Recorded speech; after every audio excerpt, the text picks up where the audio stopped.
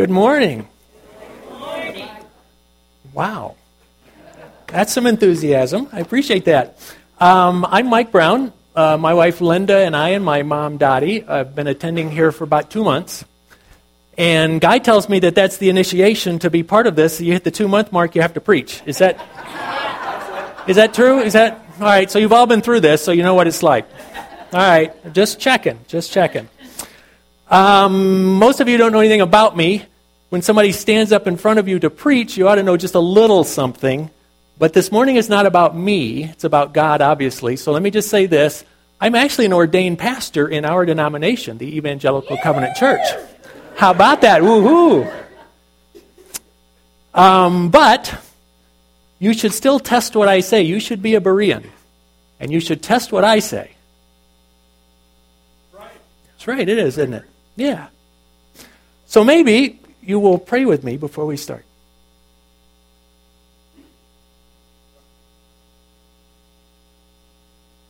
Father, thank you for this gathering this morning.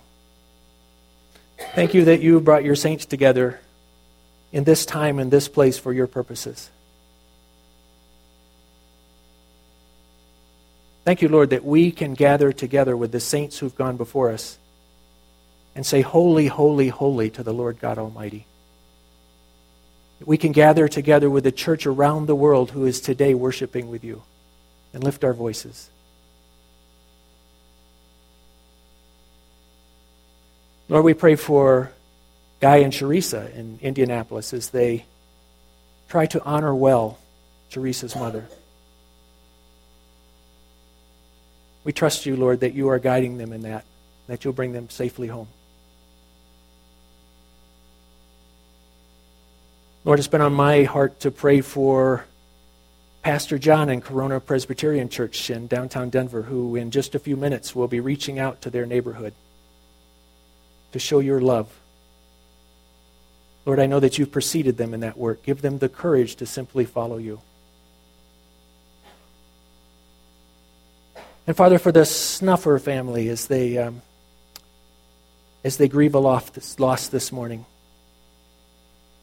Thank you, Lord, for the process of grief, the healing process of grief. And thank you, Lord, that you will comfort that family in the midst of it.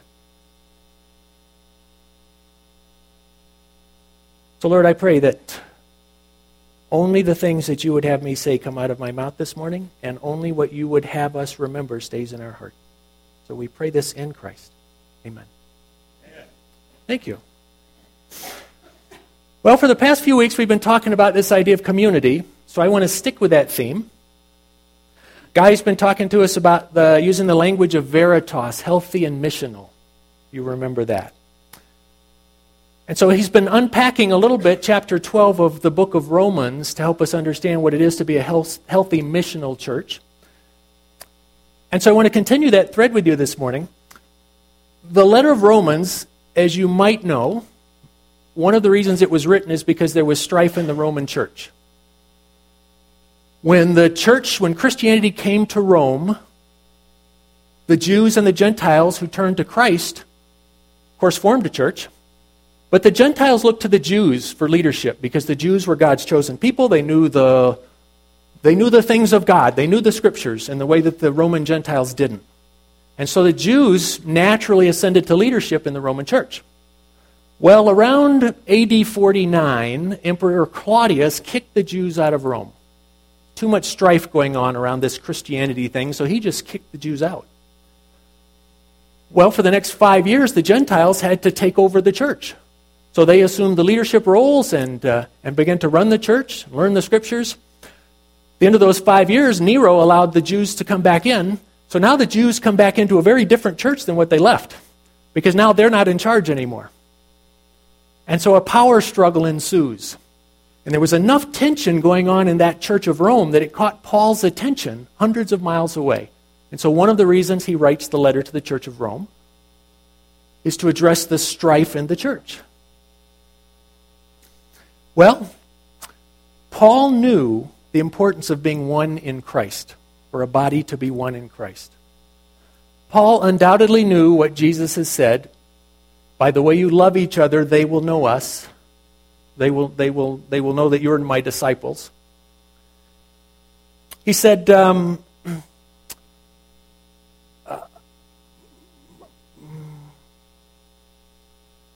knew that the world would know Christ because of the way his followers lived together.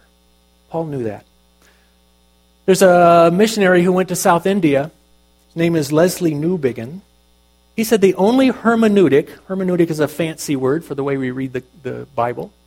The only hermeneutic of the gospel is the life of the congregation in which believes it. The life of the congregation. Paul knew all these things. But I wonder whether we really know that. Because in survey after survey today, we see that the church behaves not all that differently from the world. And so I wonder whether we really understand what it means to be one with Christ and one together. So I want to unpack that a little bit today.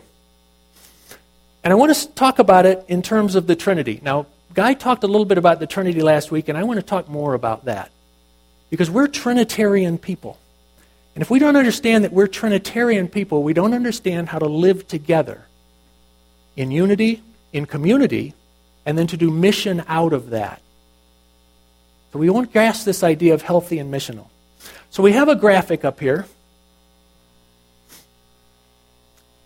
And, Karen, I think I've goofed you up. I think what I want to do is stand and read Romans 12 first. Romans 12, verses 1 through 5. So why don't we stand and read that together? So we read the first 3 verses last week. We're going to read those again, and then we'll read the next 2 verses. So therefore, I urge you, brothers and sisters, in view of God's mercy, to offer your bodies as a living sacrifice, holy and pleasing to God. This is true worship. Do not conform to the pattern of this world, but be transformed by the renewing of your mind. Then you will be able to test and approve what God's will is, His good, pleasing, and perfect will. For by the grace given me, I say to every one of you, do not think of yourselves more highly than you ought, but rather think of yourself with sober judgment, in accordance with the faith God has distributed to each of you. For just as each of us has one body with many members, and the one members do not all have the same function, so in Christ we, through many, form one body, and each member belongs to all the others. This is the Word of God. Thank you. Okay, sit down. So I'd like to focus on this idea of oneness that Paul picks up on. Because Paul gets it. So we have the Trinity. How many of you have seen that picture before? This is known as the shield of the Trinity. It's been around for about 1,300 years. For 1,300 years, people have liked it and retweeted it. It's that popular. So this is what it means to be the Trinity. We talk about the Trinity. We talk about, perhaps if you've heard some of the metaphors, we try and use water, which exists in liquid, solid, and steam, and we try and talk about the Trinity that way, or the egg, which is the shell and the yolk and the white stuff. What's the white stuff? White stuff? Egg white. Thank you. Somebody knows the name of it. 1,300 years ago, this is what they tried. So in the upper left corner, if you can't read that at the back, is the Father. Upper right corner, the Son. The bottom, the Holy Spirit. The Father is not the Son. The Father is not the Holy Spirit. The Father is God. The Son, not the Father, not the Spirit. The Son is God. The Spirit is not the Father, is not the Son, but is God. It's a pictorial illustration of something that's very difficult for us to grasp. The orthodox statement of the Trinity is very simple. God is 3 persons. Each person is fully God. There is only one God. Very simple. You all got that? All right, I'm glad. So we know God the Father by many names, right? If I were just to ask you for some names, you would pop off a lot of them. There's Creator, Ruler, Rock, Redeemer, lots of names. Jesus we know by lots of names. Lord, Savior, Friend, the Word, King. But it's actually some of those names that can get in our way. Because we forget who God the Father and God the Son is in their essence. So, I've noticed that you like to do a little congregational chatter among yourselves because you're all theologians and philosophers. And I think that's a great thing. If you've got your Bibles, you can turn to Genesis 1:1, the beginning of the book. It's right after the book of Table of Contents. Genesis 1:1, in the beginning. So, if you're a quiet, reserved person like I tend to be and you want to reflect to yourself, that's great. If you would rather think with somebody else, turn to somebody next to you and answer this question. What was God doing before the beginning? All right, you theologians and philosophers. What did you come up with? What's he doing before the beginning? All right, having a board meeting and planning the world. What do you think? Okay, they're enjoying each other. All right? Other thoughts? You get into great issues of questions about the philosophy of time when you begin to ponder this question. Because if in the beginning, we tend to say that in the beginning time was also created, the definition of time is a sequence of events. So if God is planning before creation, that's a sequence of events, so there's time. So now your head starts to twist. Way in the back, hello. All right, so before time, God was self-sufficient. Before time began, before the beginning, God was always, first and foremost, Father. Jesus was always, first and foremost, Son. Before they were Creator, King, Ruler, all of the names we give to God, those came at the moment of creation. Before that, God the Son, God the Father were always just Father-Son, gazing lovingly at each other. The Father, life-giving, eternally begetting the Son. The Son getting his identity from the Father getting his identity from the Son.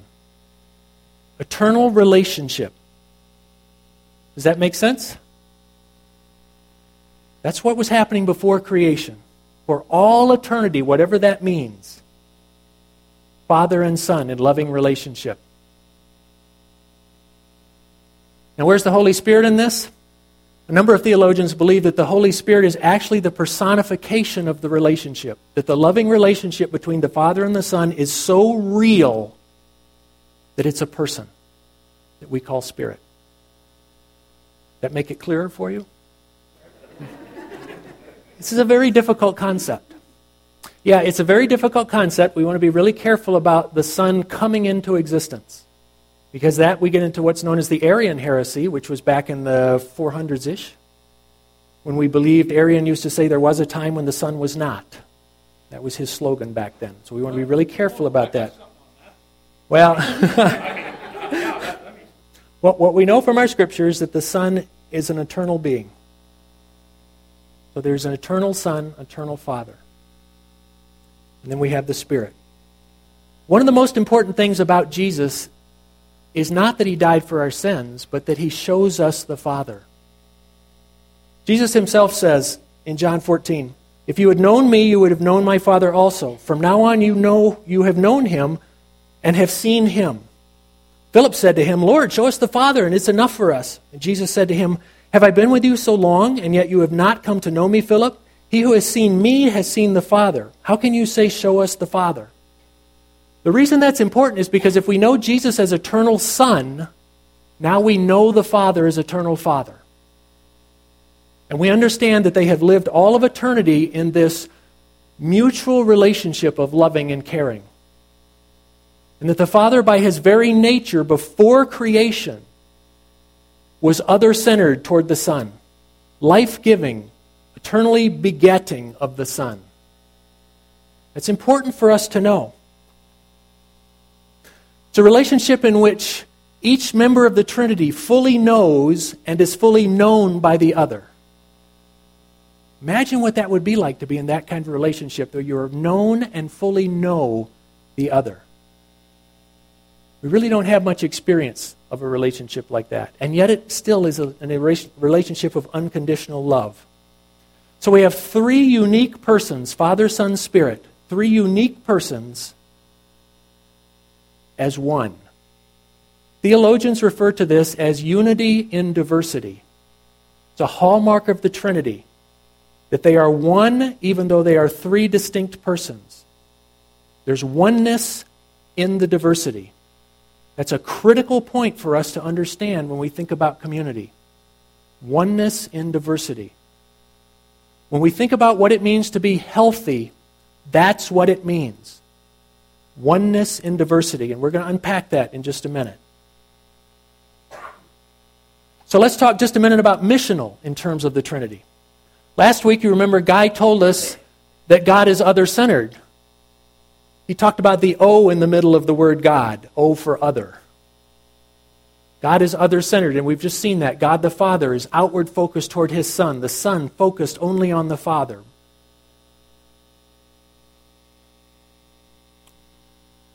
So if they're existing in this perfect Trinity, that's why they created us. Maybe an example here will help. Have you ever done something in your life that was so fun, so exciting, so impactful to you that you long to have someone to share it with you?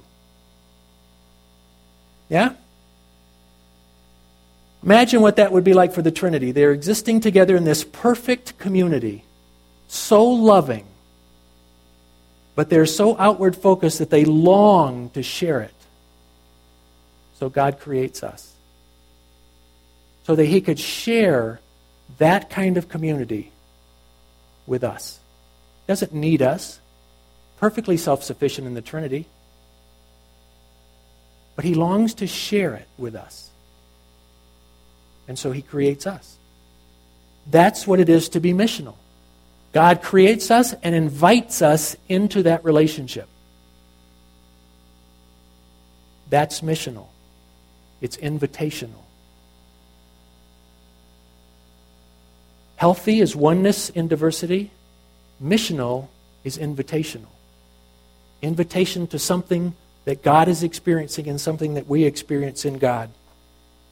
You see, God has invited us into that relationship, and He has given us the power of His Spirit, which is the personification of the very relationship between Father and Son. He has given that to us to be in relationship with Him. We are being united to Christ by the power of the Spirit. And Christ is leading us into oneness with our Father. How does Jesus start the Lord's Prayer? Our Father. Whose Father? His and ours. We're being invited into the essence of that relationship. That's missional. We're Trinitarian people. We are missional because God is missional. We are healthy because God is healthy. By our natures, as new creatures in Christ, we are healthy and missional people. We're Trinitarian. We have no choice. But we goof it up. And let's talk about some of the ways that we should be Trinitarian people and some of the ways we goof it up. First is in our oneness with the Trinity. I've said that we're invited into this oneness with the Trinity. So I'm on this journey, you're on this journey. Oneness with the Trinity. And this is where it goes off track. Jesus says the Spirit is in us. Says that in John 14. He also says He and the Father will make their home in us. He says that in John 14. He talks about us being in Him and His Father. So we're in God. He says that in John 15. Listen to what He prays for us. In John 17, He says, that they may be one, even as you, Father, are in me and I in you, that they may also be in us, so that the world may believe you sent me. This idea of God and me and God, is confusing. Paul tries to clarify it in 1 Corinthians. He says, do you not know that the one who joins himself to a prostitute is one body with her? For God says the two shall become one flesh. But the one who joins himself to the Lord is one spirit with Him. So Paul uses the marriage metaphor, which is God's favorite metaphor for us and Him in relationship. This mysterious two becoming one. And that's what happens with the Trinity. We're invited into the Trinity. We become one with God in relationship. It is a mystery. The 2,000 years since Christ, spiritual writers have picked up on this theme of Jesus and Paul. This idea that we're being united with Christ. Julian of Norwich, who was a writer some 650 years ago, said, the fruit and purpose of prayer is to be one with and like God in all things. I like that phrase, one with God. And like God. It is, isn't it? Because when the two become one, right? If you've been married a long time, you know that you kind of become like each other. Right? In a healthy marriage, the two become more like each other.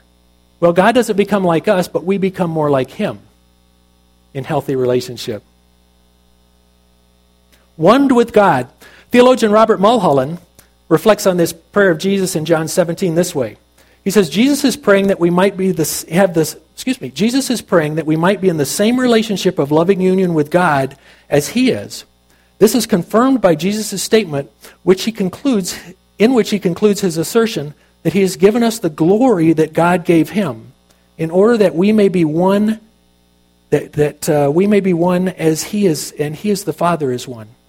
To be restored to the glory for which we were created is inseparable from being restored to a relationship of loving union with God. That's the goal of Christianity, is to be one with God. And we get off track because we lose that vision. We make it about other things. We make it about my sinfulness. I want to be holy. I need to be well. That's all self-centered. Those are good things, and they are outcomes of unity with God, but they're not the end. The end is union with God in loving relationship. That's where transformation takes place. The two become one, and we are transformed.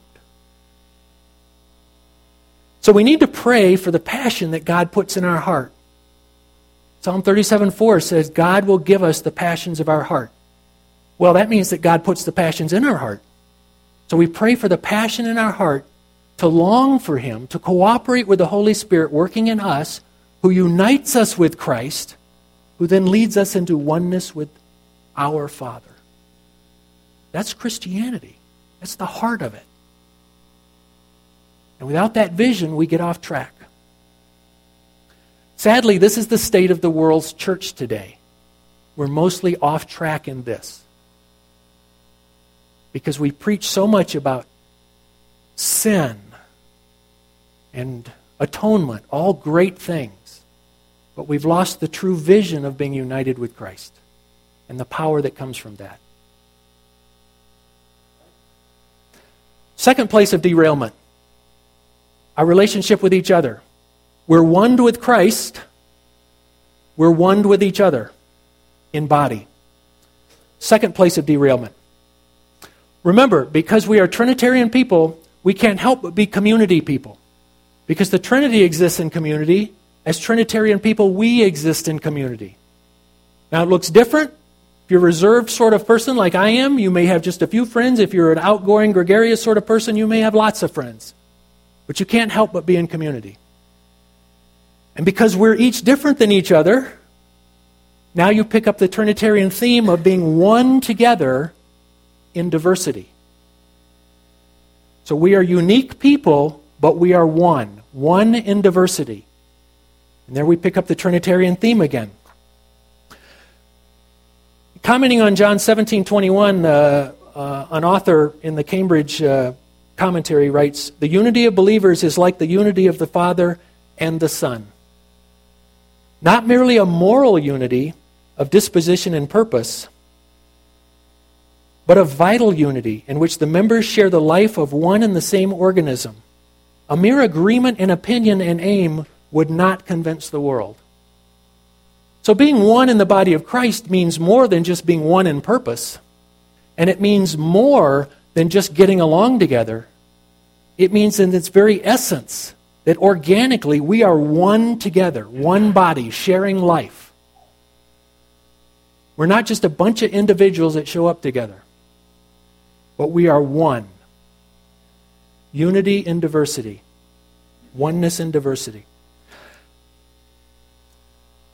You see, we're the body of Christ. That means more than just we gather together and we're this ethereal spiritual body. Some of us imagine Jesus physically sitting next to the Father on the throne. I'm not sure that that's a right way to envision Jesus. I think Jesus now physically exists as us, his body worldwide. We are the physical body of Christ right now. And I think we lose that. We are his physical body together on the earth right now. Yeah. And where do we go wrong in this? Because we idealize what community is. We have this wonderful view of how we should get along. We should come to church with smiles on our faces. When somebody says, "How you doing?" we say, "Fine." We just get along. There's never any disagreement. That's actually a very harmful view of the body of Christ. For two reasons. One, it seriously misconstrues what Jesus and what Paul says about the body. And the second is, it's a very big turnoff to people who walk into a church desperately needing help, and they just see plastic people who seem to have nothing wrong. And they don't know how to get the help only Jesus can give them. Because we don't seem to need it, because everything's fine. Here's what Dietrich Bonhoeffer says about community. It's pretty challenging. He says, innumerable times a whole Christian community has broken down because it has sprung from an ideal. He says, by sheer grace, God will not permit us to live for a brief period in a dream world. He does not abandon us to those rapturous experiences and lofty moods that come over us like a dream. God is not a God of emotions, but a God of truth. Only that fellowship which faces such disillusionment with all its unhappy and ugly aspects begins to be what it should be in God's sight, begins to grasp in faith the promise that is given to it. The sooner this shock of disillusionment comes to an individual and to a community, the better for both. Every human wish dream that is injected into the Christian community is a hindrance to genuine community and must be banished if the genuine community is to survive. Thus, the very hour of disillusionment with my brother, you, becomes incomparably beneficial because it so thoroughly teaches me that neither one of us can live by our own words and deeds, but only by the one word or deed which really binds us together, the forgiveness of sins in Jesus Christ. That's Christian community. With all our warts and foibles and failings, we're going to stick together. That's community. Because whether you like me or not, whether I like you or not, we are spiritual brothers and sisters. Nothing can change that. So whether in sickness and health, for better or worse, richer or poorer, we're together. We're in this together. When I have to ask you for forgiveness, it's pretty humbling. It's where I learn true humility. When I need to forgive you and I realize I can't do it on my own, it's where I learn how much I need Jesus. When I desperately need your love, your support, you need to be there for me. I need to be there for you. This is where we begin to see Christ in each other. And it's where we begin to see, because I have to be in relationship with you, all the junk that's in me comes up too. And I realize how much I need Christ. You see, our journey with Christ is an individual journey, me and God, that we do together. It can't be any other way. It's individual and communal. You cannot be transformed in the likeness of Christ without community. It will not happen. It will not happen. Because we're Trinitarian people. And because we're Trinitarian people, we live in community. The last thing, this idea of mission. What does it mean to be missional? First of all, you have to be healthy. So you have to be in some reasonably good relationship with Christ first and with the body. Remember Veritas. There was a healthy missional church. There was the stable church. There was the critical moment, thank you, and then at risk. Missional only occurs in a healthy church. You didn't have a stable missional church. You didn't have a critical moment missional church, and you didn't have an at-risk missional church. Mission can only really come from a healthy church. Healthy mission comes from a healthy church. Again, the Cambridge Commentary. The unity of believers with one another will produce such external results that the world will be induced to believe. Christian unity and love is a moral miracle, a conquesting of the resisting will of man, more convincing than a physical miracle, which is a conquest of unresisting nature. The unity of the body is a miracle, because quite frankly, we don't want to be together. I don't want to love you very much. I want to get my way. And you're a means to do it. And when you get my way, I get mad, because it stops me from getting my way. And so to live differently, to live incarnationally, to live with one another is a miracle, far more convincing than a physical miracle. This is why community is so important to mission. And how do we goof that up? Guy talked about it last week, that we are just radically individual, particularly in this country, and particularly out west in this country. How many times do you hear people talk about my ministry? Let me tell you about my ministry. Really? Nobody does anything on their own in Christianity, right? Individuality is foreign to biblical Christianity. We have made it the norm. There's no such thing as my ministry or your ministry. It's our ministry. We do everything out of community. Jesus did it out of the community of the Trinity. Jesus sent people out 2 by 2. It's always out of community.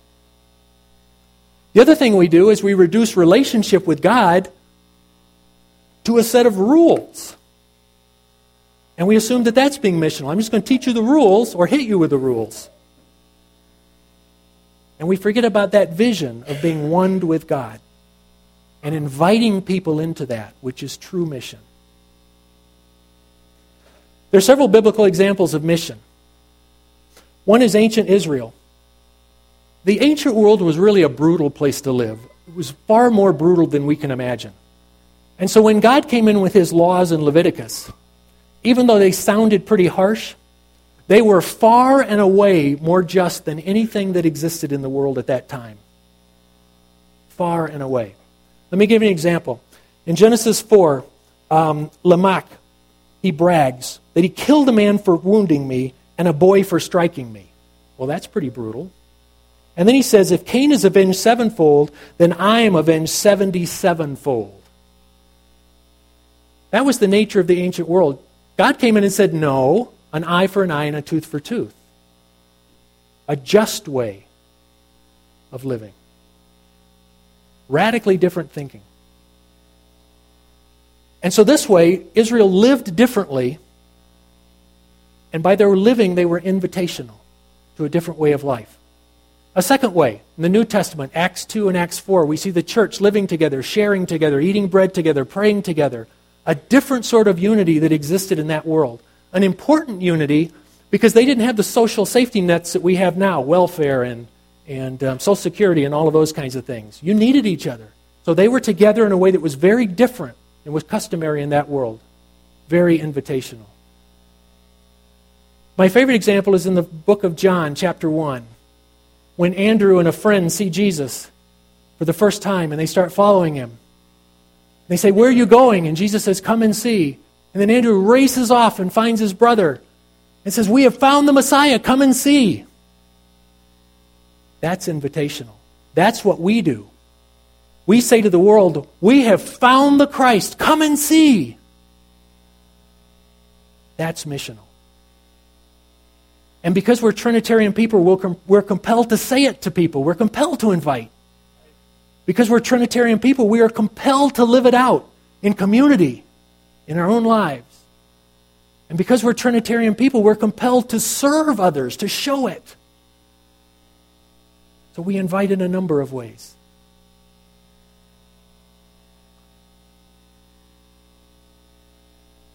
Back to the commentator, the Cambridge commentator. He says that The division and animosities of Christians are a perpetual stumbling block to the world.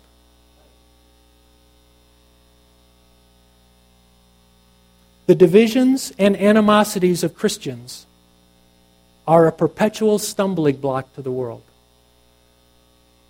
Because we proclaim Christ, we proclaim unity in diversity, we proclaim invitation, and we can't get along. And we're a stumbling block to the world. We're Trinitarian people. We're on this journey to be one with God, one with each other, and out of that be inviting to a world that so desperately needs us. Eldon Trueblood, who was a Quaker writer back in the 1940s, he said, "A true Christian community is so attractive that a wise person would travel any distance to join it." I believe it was true then, it's true now. It was true back when Jesus said it. Trueblood also suggests that Jesus gambles it all on one roll of the dice. Us. He says, you are salt and light. He didn't say try to be. He said, you are salt and light. The world desperately needs us. So church, that's our call from God. To be one with Him. To be one with each other in diversity. And then out of that remarkable experience, just as God longed to invite us into it, we experience God in such a profound way, one-on-one and together, that we can't help but want to invite others into it. Because it's such a profound experience. And if you're not experiencing that, then your mission work will be stunted because your transformational work is stunted.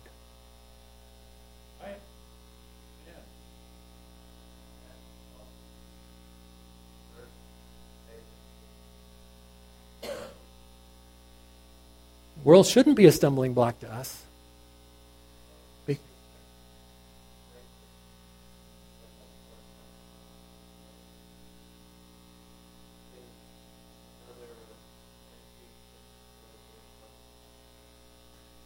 It can be, and it often is, because we often let the world into the church.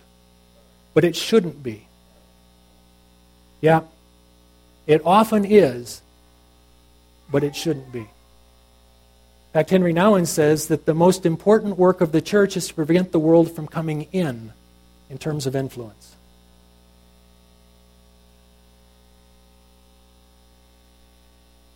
If we lose our salt, we lose our saltiness, there is no other salt, church. Let's pray. Father, your ways are mysterious. Jesus, you thanked your Father when you said that His ways confound the wise, and they do seem confounding to us. But Lord, this is part of the great mystery, that you've invited us into your life together in the Trinity. So Lord, I pray that you give us a strong vision of what it is to be united with you, that we would be willing to reorder our lives so that we might be in deeper relationship with you, Lord, as you would ask us to do. And then out of that, Lord, we are able to live in community in a powerful way, and that we will be salt and light in the world. So help us, Lord. Have mercy on us, and thank you that you love us. And we pray this in Christ. Amen.